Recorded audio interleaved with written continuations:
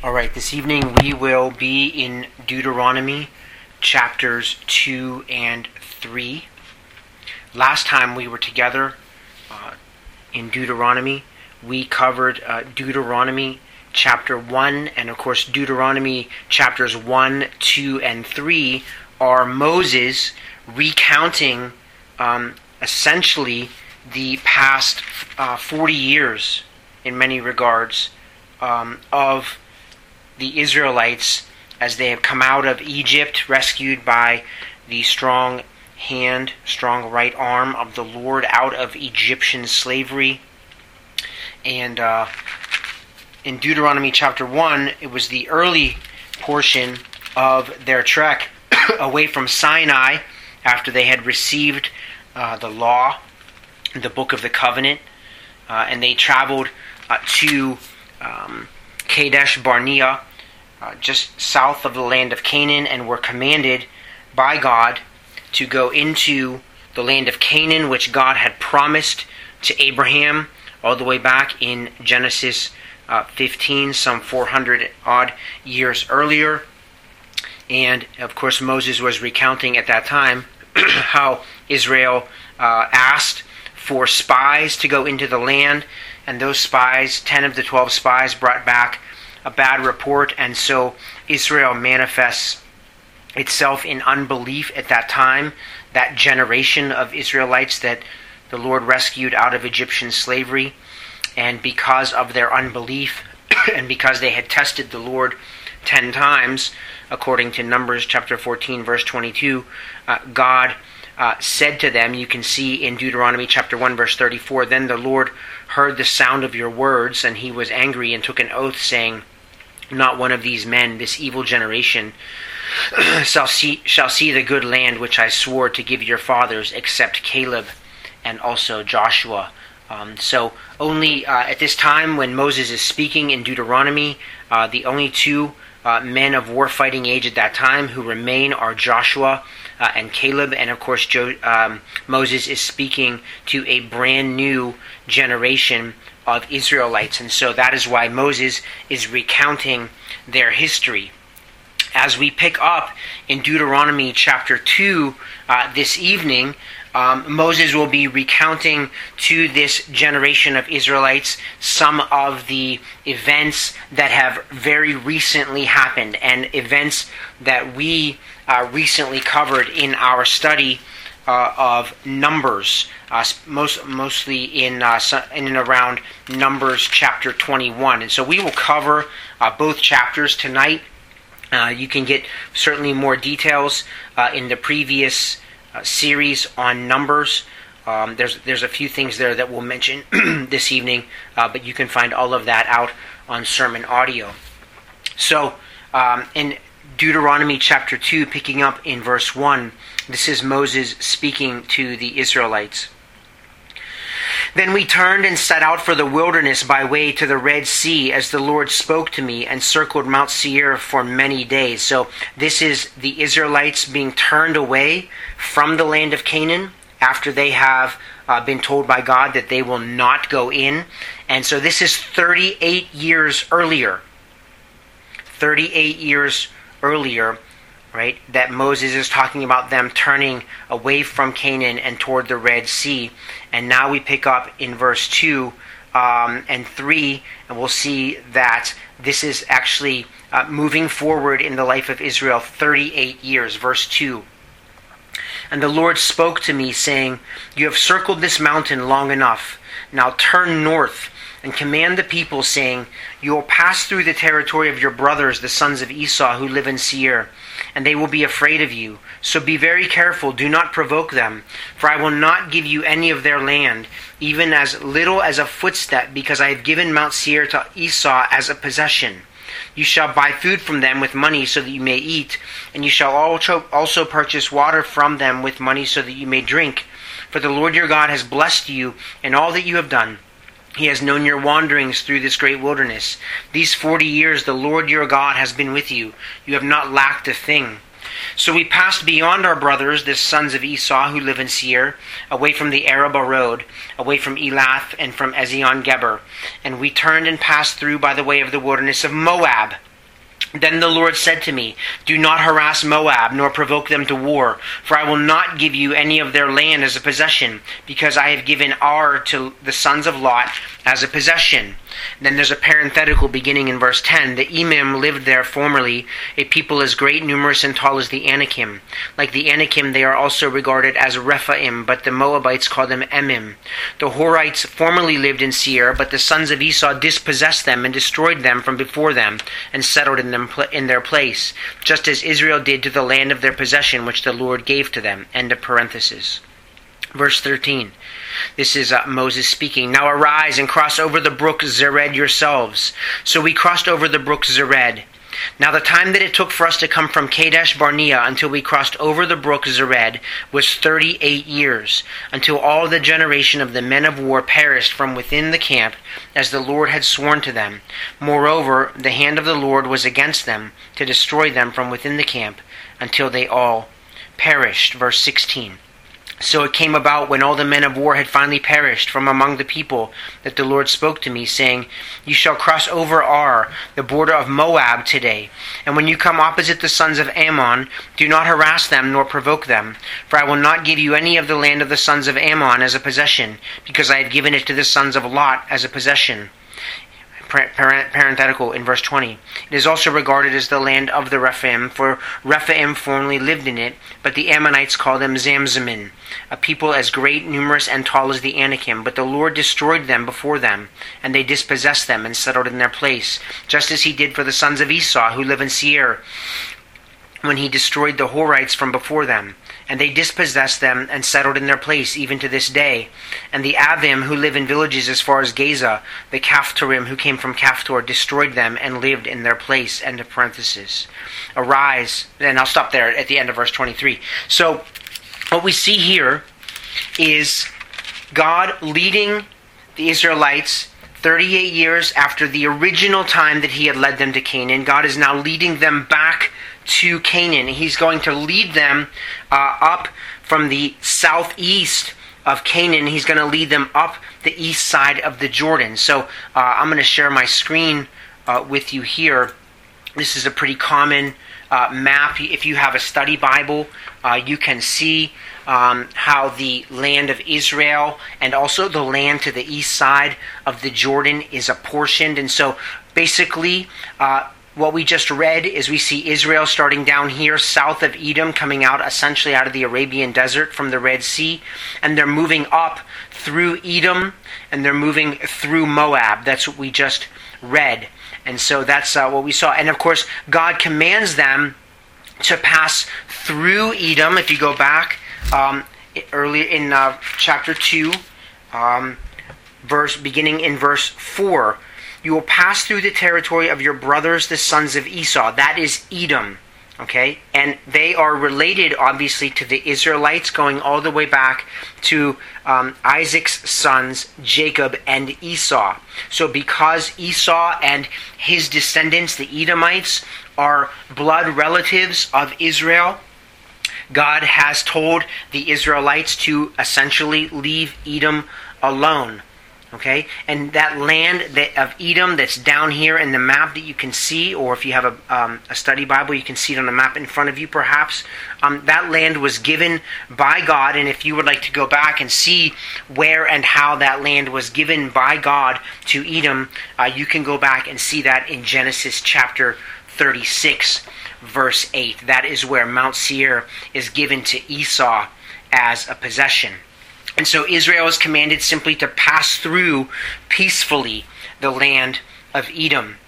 And then in verse 9 of Deuteronomy chapter 2, they are commanded to pass through Moab. And you can see that here on the map as well, which is just north of the land that has been given to the Edomites.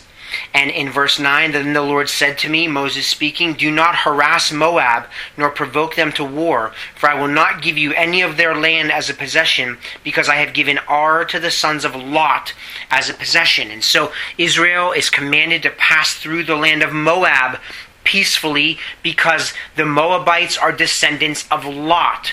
right? And if you remember going all the way back to Genesis chapter 19, verse 37, Lot is the nephew of Abraham.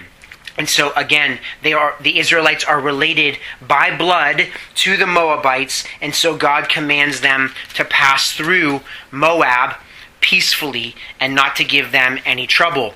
Now there's a couple of parentheticals in here. The first one we found was in verses 10 through 12. The second one we saw begins in verse 20 and runs down through 23. And so Moses here is giving us some historical commentary of how Moab and Ammon got to be where they did.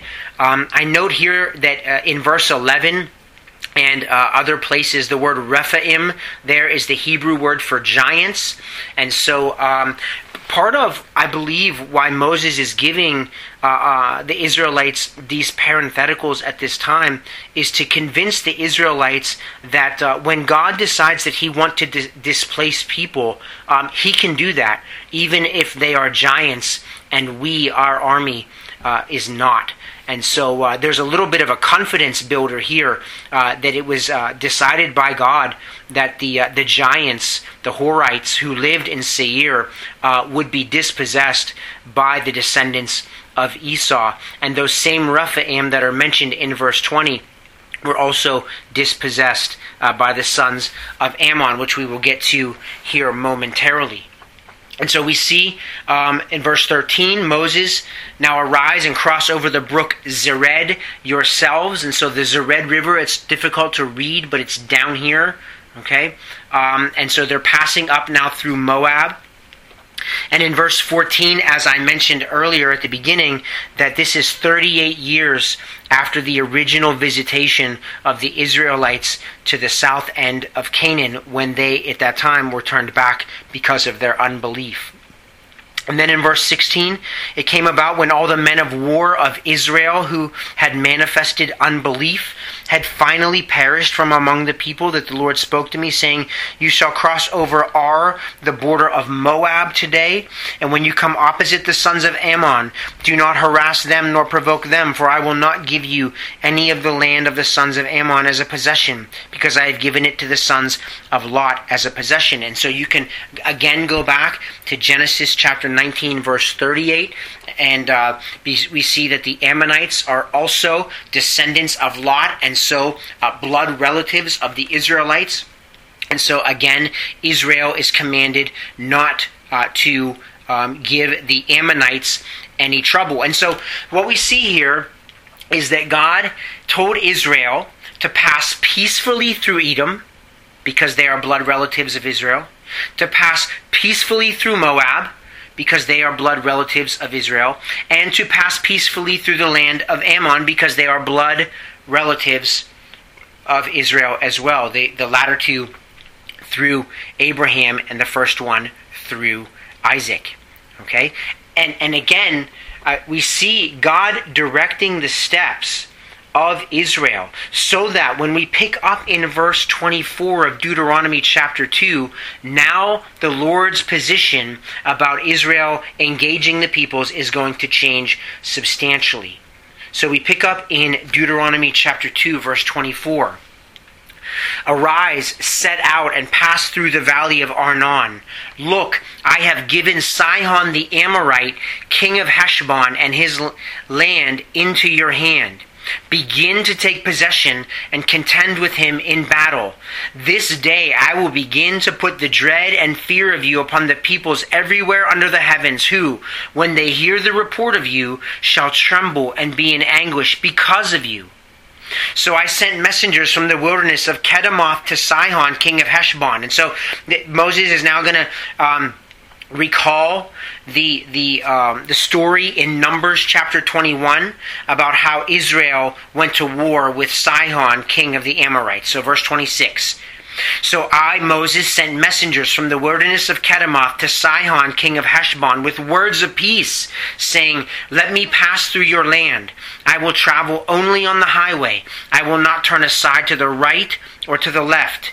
You will sell me food for money so that I may eat, and give me water for money so that I may drink. Only let me pass through on foot, just as the sons of Esau who live in Seir and the Moabites who live in Ar did for me, until I cross over the Jordan into the land which the Lord our God is giving to us. Verse 30. But Sihon, king of Heshbon, was not willing for us to pass through his land. For the Lord your God hardened his spirit and made his heart obstinate, in order to deliver him into your hand, as he is today. And the Lord said to me, See, I have begun to deliver Sihon and his land over to you. Begin to occupy, that you may possess his land. Then Sihon with all his people came out to meet us in the battle of Jahaz. And the Lord our God delivered him over to us, and we defeated him with his sons and all his people. So we captured all his cities at that time, and utterly destroyed the men, women, and children of every city. We left no survivor. We took only the animals as our booty, and the spoil of the cities which we had captured. From Aroer, which is on the edge of the valley of Arnon, and from the city which is in the valley, even to Gilead, there was no city that was too high for us. The Lord our God delivered all over to us. Only you did not go near to the lands of the sons of Ammon, all along the river Jabbok, and the cities of the hill country, and wherever the Lord our God had commanded us. So, if you remember from our study in Numbers, here on the east side of the Jordan, the Israelites defeated two kings. The first of those kings was Sihon the Amorite. So again, go back to verse 24. You see Sihon the Amorite, king of Heshbon. So this is, again, very significant, tying the entire Pentateuch, the first 5 books of the Bible, together, because the Amorites are explicitly listed all the way back in Genesis chapter 15 and 16. The reason for the 400 years between the time of Abraham and now this time when the Israelites are moving up the east side of the Dead Sea and the Jordan, the reason for that 400 years is because the sins of the Amorites are being filled up. You can see that in Genesis chapter 15, verse 16. And so now the Israelites are the instrument in the Lord's hand to bring judgment on the Amorites. Okay? And it will result in the defeat of the Amorites, including Sihon, the Amorite king, who lives in a city called Heshbon. And that is essentially this here. If you're looking at a map, the northern portion of the Dead Sea where Reuben is settled, and also this portion of Gad. So this is where the Israelites are moving here. They are not to go into the land of Ammon to the east. They are to go north along the Jordan River, and this first defeat is of Sihon, king of the Amorites. You can read about that in Numbers chapter 21, verses 21 and following. And we see here that originally, and this is in the original text in Numbers chapter 21, that the Israelites offer terms of peace to the Amorites. They don't go in and with their swords blazing, but instead they offer Sihon, king of the Amorites, terms of peace. Let me just move through on the king's highway, and you sell me food and I'll pay for it. You sell me drink and I'll pay for it. And of course the precedent for that is the fact that they had recently just come through Edom and Moab, and so there was no reason for Sihon to believe that the Israelites had any nefarious motives in moving through his land. In fact, they were very explicit. We're just on our way to the land of Canaan. Of course, this is all in God's plan. And we see here actually a little bit of new information in Deuteronomy chapter 2, verse 30, because it's abundantly clear in Deuteronomy chapter 2, verse 30, that the Lord God hardened the spirit and made his heart obstinate. That is the king of the Amorites, Sihon. Okay, so it was the Lord who brought this to bear, and it was because the sins of the Amorites had been filled up, according to Genesis chapter 15. And so, we talked about this back in the Numbers study. I'm not going to talk about it at length now. Specifically, verse 34, Moses says, we captured all his cities at that time and utterly destroyed the men, women, and children of every city.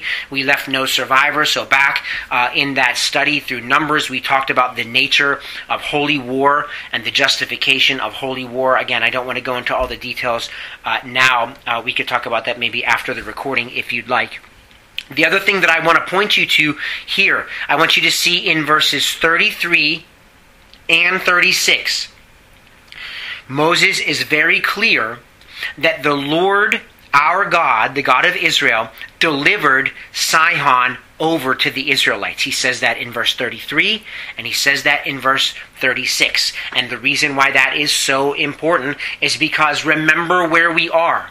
We are on the cusp now. We are less than weeks away from the Israelites being commanded by the Lord God, the covenant God of Israel, to head west across the Jordan River and to take the land of Canaan by force, the land that he had promised to Abraham. This statement in verse 33 and verse 36 is intended to instill confidence in the Israelites that no matter whom they meet on the west side of the Jordan, the Lord their God is with them, and he will deliver to them their enemies. Okay, so these are statements of confidence for Israel and for Joshua as their leader.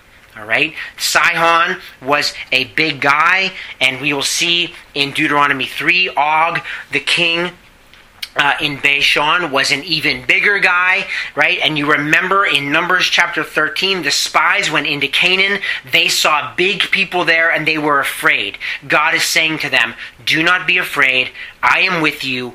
I will deliver you, right? So these statements of great confidence that the Lord is trying to instill in his people whom he has called. Deuteronomy chapter 3, verse 1. You can go back to Numbers 21 in verses 33 and following to see the defeat of Og, which we will read again here in Deuteronomy 3, verse 1. Then we turned and went up the road to Bashan, and Og, king of Bashan, with all his people, came out to meet us in battle at Edrei. But the Lord said to me, do not fear him, for I have delivered him and all his people and his land into your hand. And you shall do to him just as you did to Sihon, king of the Amorites, who lived at Heshbon. And so now we see in the map that's in front of you, we see Israel again continuing to move north up the Jordan River, past and near the Sea of Galilee. Right? This is what's happening up here now. Israel is moving up to take over this land of Og, king of Bashan. Verse 3. So the Lord our God delivered Og also, king of Bashan, with all his people into our hand. And we smote them until no survivor was left. And we captured all his cities at that time. And there was not a city which we did not take from them. 60 cities, all the regions of Argob, the kingdom of Og in Bashan. All these were cities fortified with high walls, gates, and bars, besides a great many unwalled towns. And we utterly destroyed them, as we did to Sihon, king of Heshbon, utterly destroying the men, women, and children of every city. But all the animals and the spoil of the cities we took as our booty. Verse 8, thus we took the land at that time from the hand of the 2 kings of the Amorites, who were beyond the Jordan, from the valley of Arnon to Mount Hermon. So the valley of Arnon is down here, and Mount Hermon is up here in the north, okay? And so that is the tract of land that we're talking about here in Deuteronomy chapter 3. In verse 9, there's a parenthetical. Sidonians call Hermon Sirion, and the Amorites call it Senir. All the cities of the tableland, and all Gilead, and all Bashan, as far as Salika and Edrei, cities of the kingdom of Og of Bashan. For only Og, king of Bashan, was left of the remnant of the Rephaim, that is the giants. Behold, his bedstead was an iron bedstead. It is in Rabbah of the sons of Ammon. Its length was 9 cubits, and its width 4 cubits by ordinary cubit. So we took possession of this land at that time. So I'm going to stop here for a second. So let's talk very briefly again about the defeat of Og by the Israelites. Again, you can see in Moses' recounting of these events, he's trying to instill confidence in the Israelites. I have delivered him, verse 2, and all his people and his land into your hand. So their trust is not in themselves, but it is in the Lord. Verse 3, so the Lord our God delivered Og also. And then in verse 4, recounting all of these things, and we captured all his cities at that time. There was not a city which we did not take from them. 60 cities, all the regions. And verse 5, all these were cities fortified with high walls. Again, you can hear Moses just as desperately as he can, trying to instill confidence in the Israelites that if they will only trust in their God, they will be able to go into Canaan under the leadership of Joshua, and they will be able to take the land that God has given to them that he had promised to Abraham. That's what he's trying to do. And even in this parenthetical, look at verse 11 again, talking specifically about Og, king of Bashan. So he sleeps in a bed that is 9 cubits long and is 4 cubits wide. Now, traditionally a cubit is 1.5 feet. So 9 cubits long is like a bed that's 13.5 feet long, and it's 6 feet wide. Right? And again, Moses is telling them, he's reminding the Israelites that Og, the king of Bashan, was a giant. And yet he and his army were not able to withstand us because the Lord our God was with us and the Lord our God delivered us. That is what he is trying to do here in this final address that he is making to the Israelites before his death. Verse 12. So we took possession of this land at that time, from Aroer, which is by the valley of Arnon, and half the hill country of Gilead, and its cities I gave to the Reubenites and to the Gadites. And the rest of Gilead and all Bashan, the kingdom of Og, I gave to the half-tribe of Manasseh. All the region of Argob, concerning all Bashan, it is called the land of Rephaim. Now, I'm not going to read the rest of the parenthetical there. That's not the point. I want to point you to the map. Again, if you have a map in front of you in your study Bible. But again, these are the regions that we're talking about here. Reuben and Gad are given control of the land of Sihon, king of the Amorites, and the half-tribe of Manasseh, which on this particular map that I'm showing in front of you is called East Manasseh, is given to was given after the defeat of Og, king of Bashan, king of the Amorites. And so this is the entire tract of land that this new generation of Israel has now taken over and now has been granted to 2.5 of the tribes of Israel on the east side of the Jordan River. And we have talked about this before. I just mentioned briefly again, the reason why this is necessary is because if you go back to Genesis chapter 15, such an important chapter, but if you go back to Genesis chapter 15, God promises Abraham that he will not only give him the land of Canaan, which is here on the west side of the Jordan, you can see with all of these other 9.5 tribes, but he will even give him the land up to and including the Euphrates River. And so that is where this half-tribe of Manasseh is spreading out to. The Euphrates River is just off the edge of this map up here, and that land has been given by God from the Amorites to the Israelites. That's what we're talking about. And you can see in that parenthetical, and then picking up in verse 15, and to Machir I gave Gilead, and to the Reubenites and to the Gadites I gave from Gilead, even as far as the valley of Arnon, the middle of the valley as a border, and as far as the river Jabbok. That's right here. Again, Reuben and Gad on your map, the border of the sons of Ammon. And then in verse 17, the Arabah also with the Jordan as a border from Chinnereth even as far as the sea of the Arabah, the salt sea at the foot of the slopes of Pisgah on the east. Right? So again, here on the east side of the Jordan River and to the northeast of the Dead Sea. That is the land that's being discussed right now. Picking up in Deuteronomy chapter 3, verse 18. Then I commanded you at that time, saying, the Lord your God has given you this land to possess it. All you valiant men shall cross over armed before your brothers, the sons of Israel. But your wives and your little ones and your livestock, I know that you have much livestock, shall remain in your cities which I have given to you. Now, I'm going to stop here, pause here. Moses is speaking here, the you in verses 18 and following are the tribes of Reuben, Gad, and the half-tribe of Manasseh, that is on the north side of your map right here. This is who Moses is speaking to.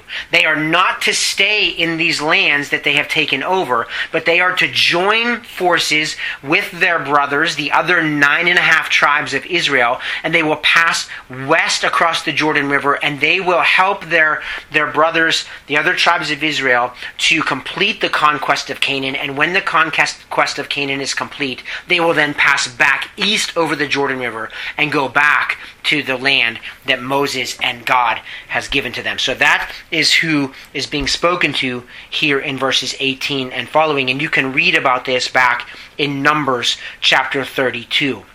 Again, in verse 18, Moses speaking, "Then I commanded you, Reuben, Gad, and the half-tribe of Manasseh at that time, saying, The Lord your God has given you this land to possess it. All you valiant men shall cross over armed before your brothers, the sons of Israel. But your wives and your little ones and your livestock, I know that you have much livestock, shall remain in your cities which I have given you, until the Lord gives rest to your fellow countrymen as to you. And they also possess the land which the Lord your God will give them beyond the Jordan. Then you may return every man to his possession, which I have given you." Verse 21, "And I commanded Joshua at that time, saying, Your eyes have seen all that the Lord your God has done to these two kings. So the Lord shall do to all the kingdoms into which you are about to cross. Do not fear them, for the Lord your God is the one fighting for you." Again, this installation of confidence into the sons of Israel. You can just hear it again and again. I do want to point you, verse 22, this is so important. Moses says to Joshua, "Do not fear them, for the Lord your God is the one fighting for you." I don't believe that I mentioned it last time, but I want to mention it here. If you just turn back a page to Deuteronomy chapter 1, Deuteronomy chapter 1, verse 30. This is the first time, again, that Israel, that first generation of Israelites, is on the edge of Canaan. Deuteronomy, verse 30. Actually, I'll pick up remember in verse 26, the Israelites were not willing to go up. They rebelled against the command of the Lord your God. You grumbled in your tents and said, "Because the Lord hates us, he has brought us out of the land of Egypt to deliver us into the hand of the Amorites to destroy us. Where can we go up? Our brethren have made our hearts melt, saying," that is the spies, "The people are bigger and taller than we. The cities are large and fortified to heaven. And besides, we saw the sons of the Anakim there." These are very large people. Verse 29, "Then I said to you," Moses speaking to the Israelites, "Do not be shocked nor fear them." Verse 30, "The Lord your God who goes before you will himself fight on your behalf, just as he did for you in Egypt before your eyes." And so I want to tie Deuteronomy 1:30 not just to Deuteronomy 3 verse 22. Your God is the one fighting for you, but this is so important. I want you to keep your finger there in Deuteronomy and go back with me to Exodus chapter 14, please. Exodus 14. Because Moses is repeating something that he's already said to them. That first generation of Israelites should have known this already in Exodus chapter 14. So important.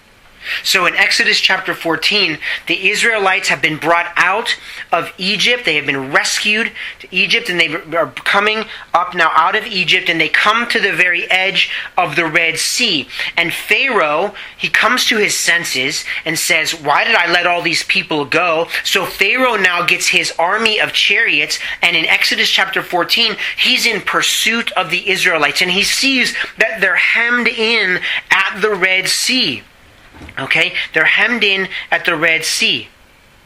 And then in verse 10 of Exodus 14, "And as Pharaoh drew near, the sons of Israel looked, and behold, the Egyptians were marching after them, and they became very frightened. So the sons of Israel cried out to Yahweh the Lord. Then they said to Moses, 'Is it because there were no graves in Egypt that you have taken us away to die in the wilderness? Why have you dealt with us in this way, bringing us out of Egypt? Is this not the word that we spoke to you in Egypt, saying, Leave us alone that we may serve the Egyptians? For it would have been better for us to serve the Egyptians than to die in the wilderness.'" And so we see the beginnings of this grumbling and complaining from the Israelites, this unbelief. But then in verse 13, "But Moses said to the people, 'Do not fear.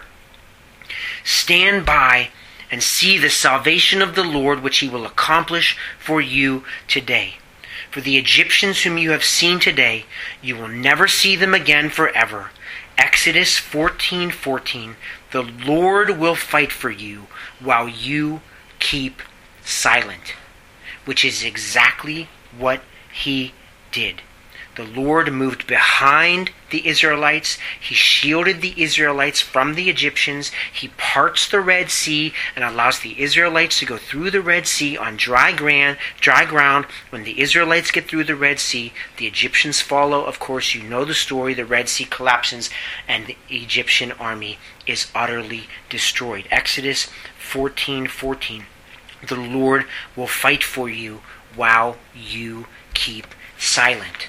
In Deuteronomy chapter 1, verse 30, Moses says the same thing to that same generation of Israelites that is on the verge of Canaan after being brought out of Egypt. Deuteronomy verse 30, picking up in verse 29 of chapter 1. Then I said to you, do not be shocked nor fear them. Don't fear the Canaanites. The Lord your God, who goes before you, will himself fight on your behalf, just as he did for you in Egypt before your eyes. That is Exodus 14:14. And we see that same word of exhortation here in Deuteronomy chapter 3, as this new generation of Israelites is once again on the border of Canaan.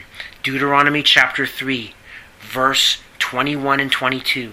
And I, Moses, commanded Joshua at that time, saying, your eyes have seen all that the Lord your God has done to these two kings.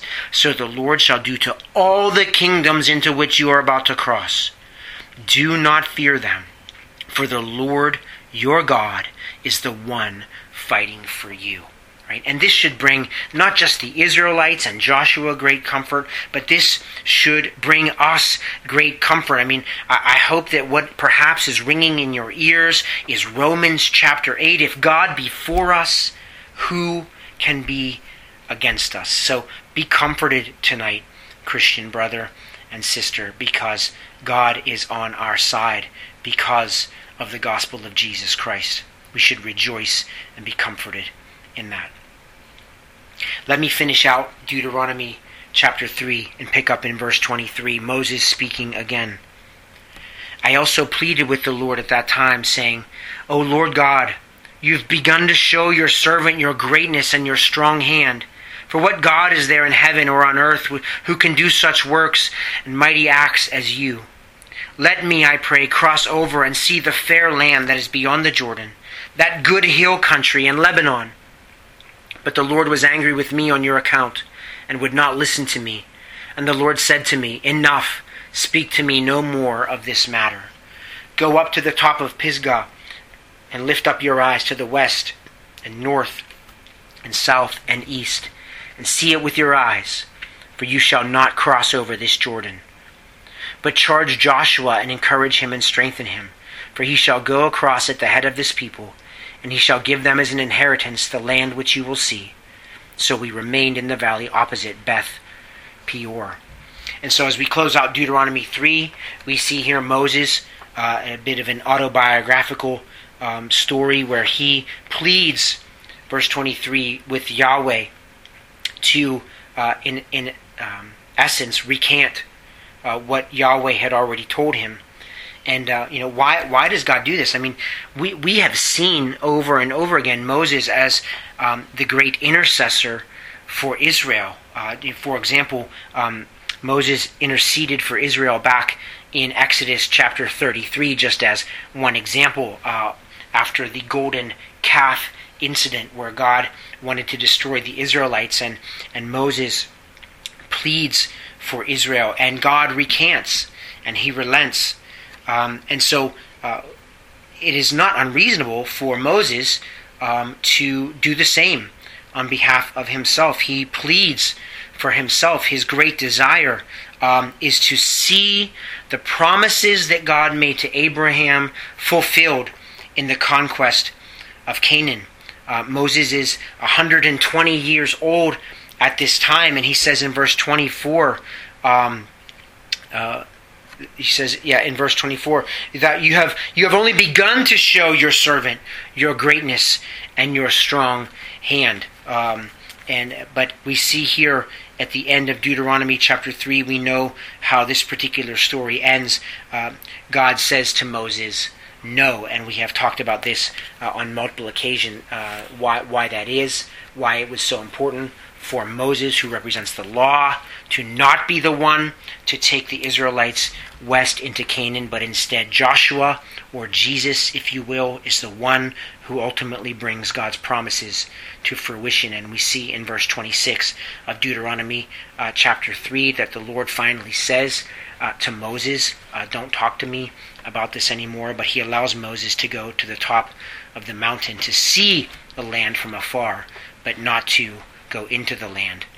That will be under the charge of Joshua. And so Moses is here commanded in verse 28 of Deuteronomy 3, charge Joshua and encourage him and strengthen him. And that is what we have seen Moses doing again and again, especially here in Deuteronomy chapters 2 and 3. And as we move our way through Deuteronomy, we will see these exhortations and encouragements to Joshua and Israel again and again from the lips of Moses as he fulfills his final charge to encourage and strengthen Joshua on the verge of the conquest of Canaan. So Lord willing, next time we are together in Deuteronomy, we will pick up in Deuteronomy chapter 4.